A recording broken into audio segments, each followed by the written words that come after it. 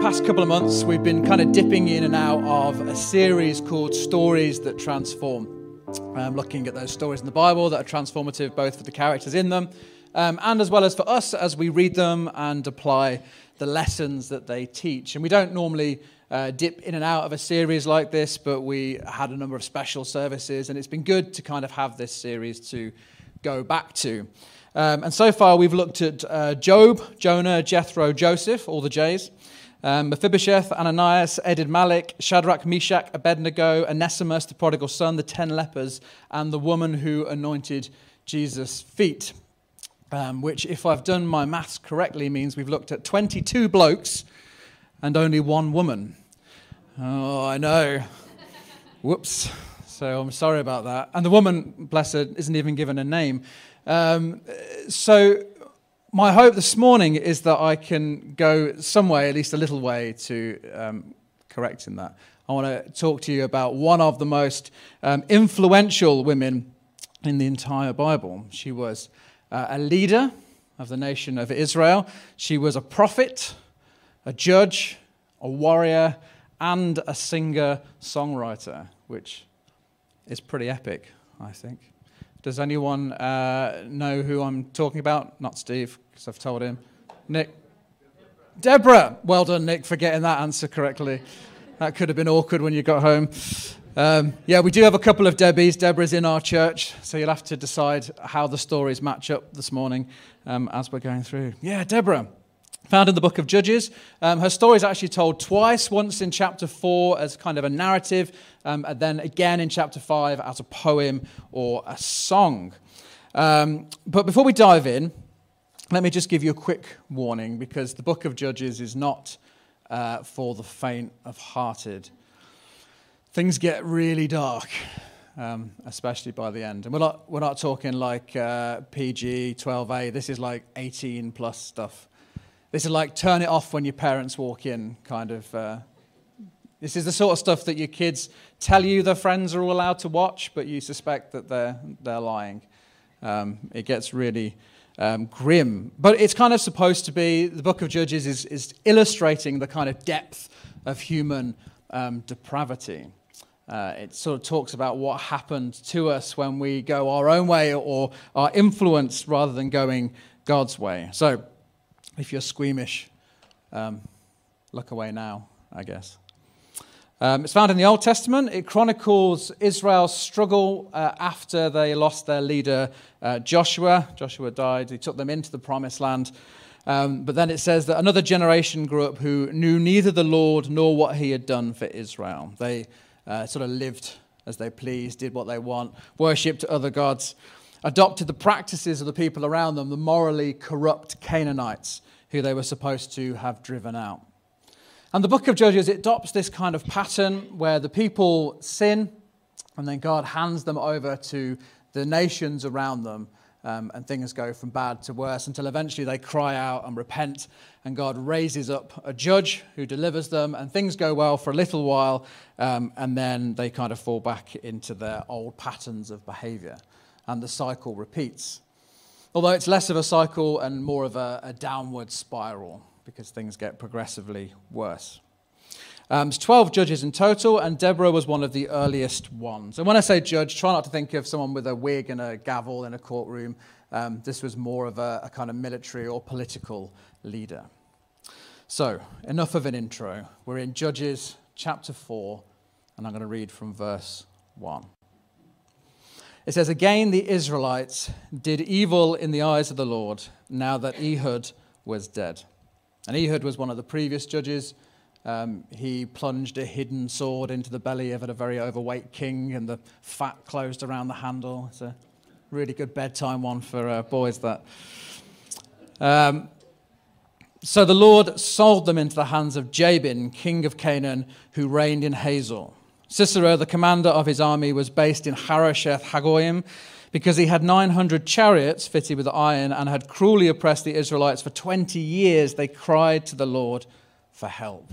So this is that pattern that I'm talking about. The people have sinned against God. God has handed them over to Jabin, and they're kept in line by Sisera and his armies. Verse 4, now Deborah, a prophet, and the wife of Lapidoth, was leading Israel at the time. She held court under the palm of Deborah between Ramah and Bethel in the hill country of Ephraim, and the Israelites went up to her to have their disputes decided. So here we have Deborah, Debs, the leader, the prophetic leader of the nation. And she leads by sitting underneath this palm each and every day and listening to the people, hearing their complaints, settling their disputes, dealing with their problems. Whenever there was an issue that couldn't be solved and the argument would continue, they would say, fine, let's take it to Debbie's palm and see what she's got to say about the matter. You see, Debbie was the kind of leader who made time for her people. She was the kind of leader who listened. Yes, she was a prophet, and undoubtedly that meant that she would have spent time in prayer to God, seeking him for answers, but she also made herself available, which I think is an important lesson for us. A question we might ask ourselves this morning is, how available are we to others? And among the usual frustrations and disputes of everyday life, undoubtedly something she would have heard time and time again were complaints about the oppression they were facing under Sisera and his army. And so she begins to seek God for an answer, as any great prophetic leader would. She carries their burdens to God in prayer. And she could have said, well, it's your own fault, isn't it? Going off and worshipping other gods and practicing child sacrifice. And maybe she did. She was a prophet after all. But she actually cared deeply about the suffering of the people that God had placed underneath her care. And she knew that the situation could only be resolved with God's help. And so she invites him to act on their behalf. And God responds. In verse 6, she sends for Barak, who we assume is some kind of commander or military leader. And she says to him, the Lord, the God of Israel, commands you. Go, take with you 10,000 men of Naphtali and Zebulun and lead them up to Mount Tabor. I will lead Sisera, the commander of Jabin's army, with his chariots and his troops to the Kishon River and give him into your hands. A new hope, a promise of deliverance from Jabin and the tyranny of Sisera. But imagine for a moment that you were Barak, hearing this message from Deborah for the first time. She says the message is from God, and 10,000 men is certainly a strong army, but when faced with 900 iron chariots, it's still a little bit like bringing a knife to a gunfight. And even if you had faith and you were encouraged that the message was from God, would you have faith enough for this?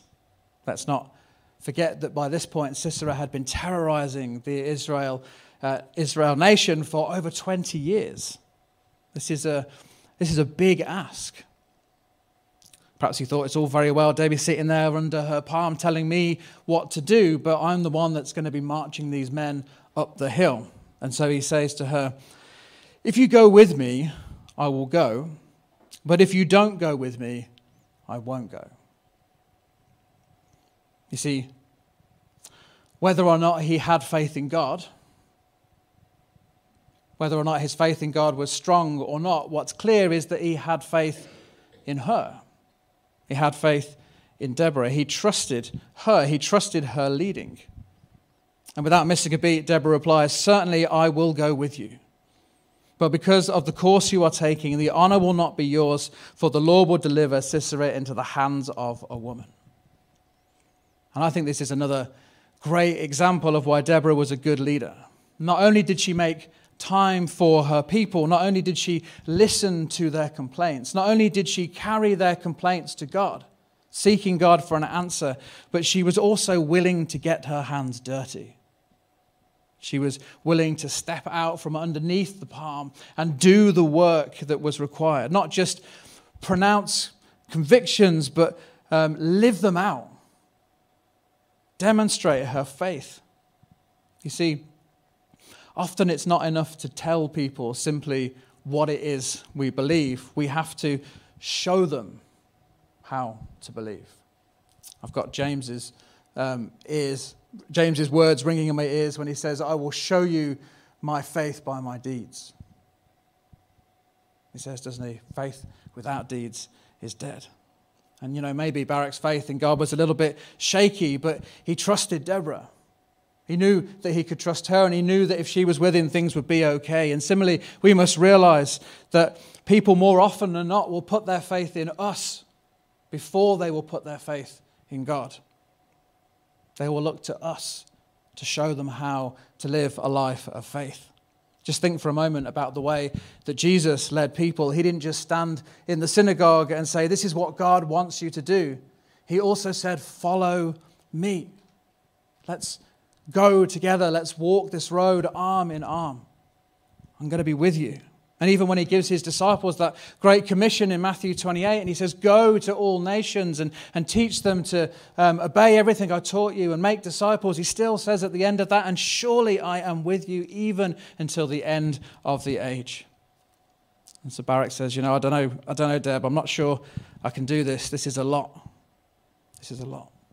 Will you come with me? She says, yeah, I will. I'll come with you. And they go together, and when they get there, Deborah again encourages Barak, go, this is the day the Lord has given Sisera into your hands. Has not the Lord gone ahead of you? And I like to imagine that the whole way there she's been encouraging. She's been building him up. She's been saying, you can do this. This is God's plan. He's got you. He's with you. It's going to be okay. And when the armies arrive, they charge down Mount Tabor, and they send Sisera and his army into a panic. And they pursue them all the way back to Harosheth Hagoyim, and they're victorious. And they wipe them all out, except for Sisera himself. In verse 17, it says, Sisera, meanwhile, fled on foot to the tent of Jael, the wife of Heber the Kenite, because there was an alliance between Jabin, king of Hazor, and the family of Heber the Kenite. Jael went out to meet Sisera and said to him, come, my lord, come in, don't be afraid. And so he entered her tent, and she covered him with a blanket. It's nice, isn't it? Seems friendly, this girl. I'm thirsty, he said. Please give me some water. She opened a skin of milk and gave him a drink and covered him up. Tucked him in, kiss on the forehead. Stand in the doorway of the tent, he told her. If someone comes by and asks you, is anyone there, say no. But Jael, Heber's wife, picked up a tent peg and a hammer and went quietly to him where he lay fast asleep, exhausted. And she drove the peg through his temple into the ground, and he died. Which, I mean, yeah, you would, wouldn't you? I think he had something different in mind when she said she'd bring him a steak later on. She'd been running through his head all day. Things were getting intense. So, all right, I'll stop. I told you Judges was grim, though, didn't I? It's grim.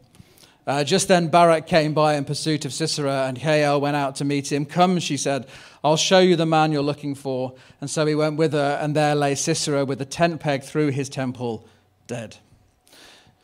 It's a really interesting plot twist in the story, this point, because earlier on in the text, when Barak was unsure about going, and he was nervous, and he asked Deborah to come with him, she said to him that God would deliver the honor into the hands of a woman. And we sort of assume at that point in the story that the woman is going to be Deborah, because Deborah is the one that goes with him. But it's not. It's Jael who finally nails Sisera to the ground. Sorry. But what's interesting, if you go on to read Deborah's song in the next chapter, she praises God. She praises God first, and then she praises God for the part that everyone played in this story. She praises him for Barak. She praises him for the willing volunteers, and in particular, she praises him for Jael, who she calls the most blessed woman. That's how she refers to her. See, this is the final amazing thing I think about Deborah, that she was never looking to honor herself. She was never going to the battlefield for her own glory. She went to encourage Barak. She went to watch God's plan unfold around her. And she had no problem with God using others. She simply wanted to bless what he was doing. It reminds me of the time that the mother of James and John went to see Jesus to ask that they be given special places of honor, one seated on his right, one seated on his left. And when the other disciples heard about it, they got really indignant, didn't they? They got really uppity about it, and they all wanted their slice of the pie, as it were. And Jesus calls them together and he says, "You know that the rulers of the Gentiles lord it over them, and their high officials exercise authority over them. Not so with you. Instead, whoever wants to be great among you must be your servant, and whoever wants to be first must be your slave. Just as the Son of Man did not come to be served, but to serve and to give his life as a ransom for many." Elsewhere he says, "Whoever exalts themselves will be humbled, and whoever humbles themselves will be exalted." You see, Deborah was somebody who was willing to serve in order to see others lifted up. She was willing to make herself less if it served the purposes of God. And so what can we learn from this awesome leader today? Just a couple of points as I finish. Firstly, let's be those who make time for other people. Let's not get so busy with stuff, with doing things, that we forget about those around us. It's really easy to do, I think. It's really easy to keep our heads down. And I suppose in some ways through this time of lockdown, we've maybe got a bit more comfortable with our time to ourselves.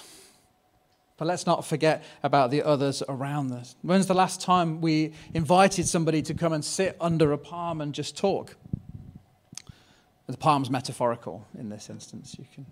You can meet anywhere. Are we available to those around us? And let's be those that seek transformation for the people that we're talking to. Deborah didn't just acknowledge the suffering of the people and then shrug it off, but she sought God for an answer. She looked for a solution for them. She carried their burdens to God. How lucky are your friends and colleagues that they have you to pray for them? Secondly, let's be prepared to journey with people. Let's be honest, Barak wouldn't have got very far if it hadn't been for Deborah's willingness to go with him. Not unlike the disciples, who needed those 3 years of intense one-on-one training to prepare them for all that God was going to do in their lives. And probably already you are journeying with people. There's probably already people that you're walking alongside, people that you're encouraging. It's just a case of recognizing who God has put in your way and then actively looking for ways to encourage them, to bring them on, to increase their faith, to invite them into a relationship with God. And thirdly, let's be those who don't seek our own glory, but celebrate when we see God using others. Deborah was the leader of Israel, but she didn't let that go to her head. She humbly looked for ways to serve those around her. She sat under a palm, not on a throne. She went with Barak and she encouraged him. And she praised God when she saw him using another woman to liberate her people. There was no hint of jealousy there. And in seeking the best for others, she saw the purposes of God fulfilled in her time. I wonder, how good are we at seeking the best for others? Or as Jesus put it, loving our neighbor as ourselves. Even if it doesn't necessarily make our lives better, are we still willing to seek the best for others?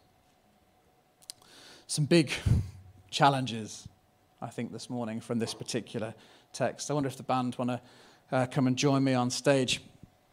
We're going to finish with a song in a moment or two, but let's just take a minute in prayer.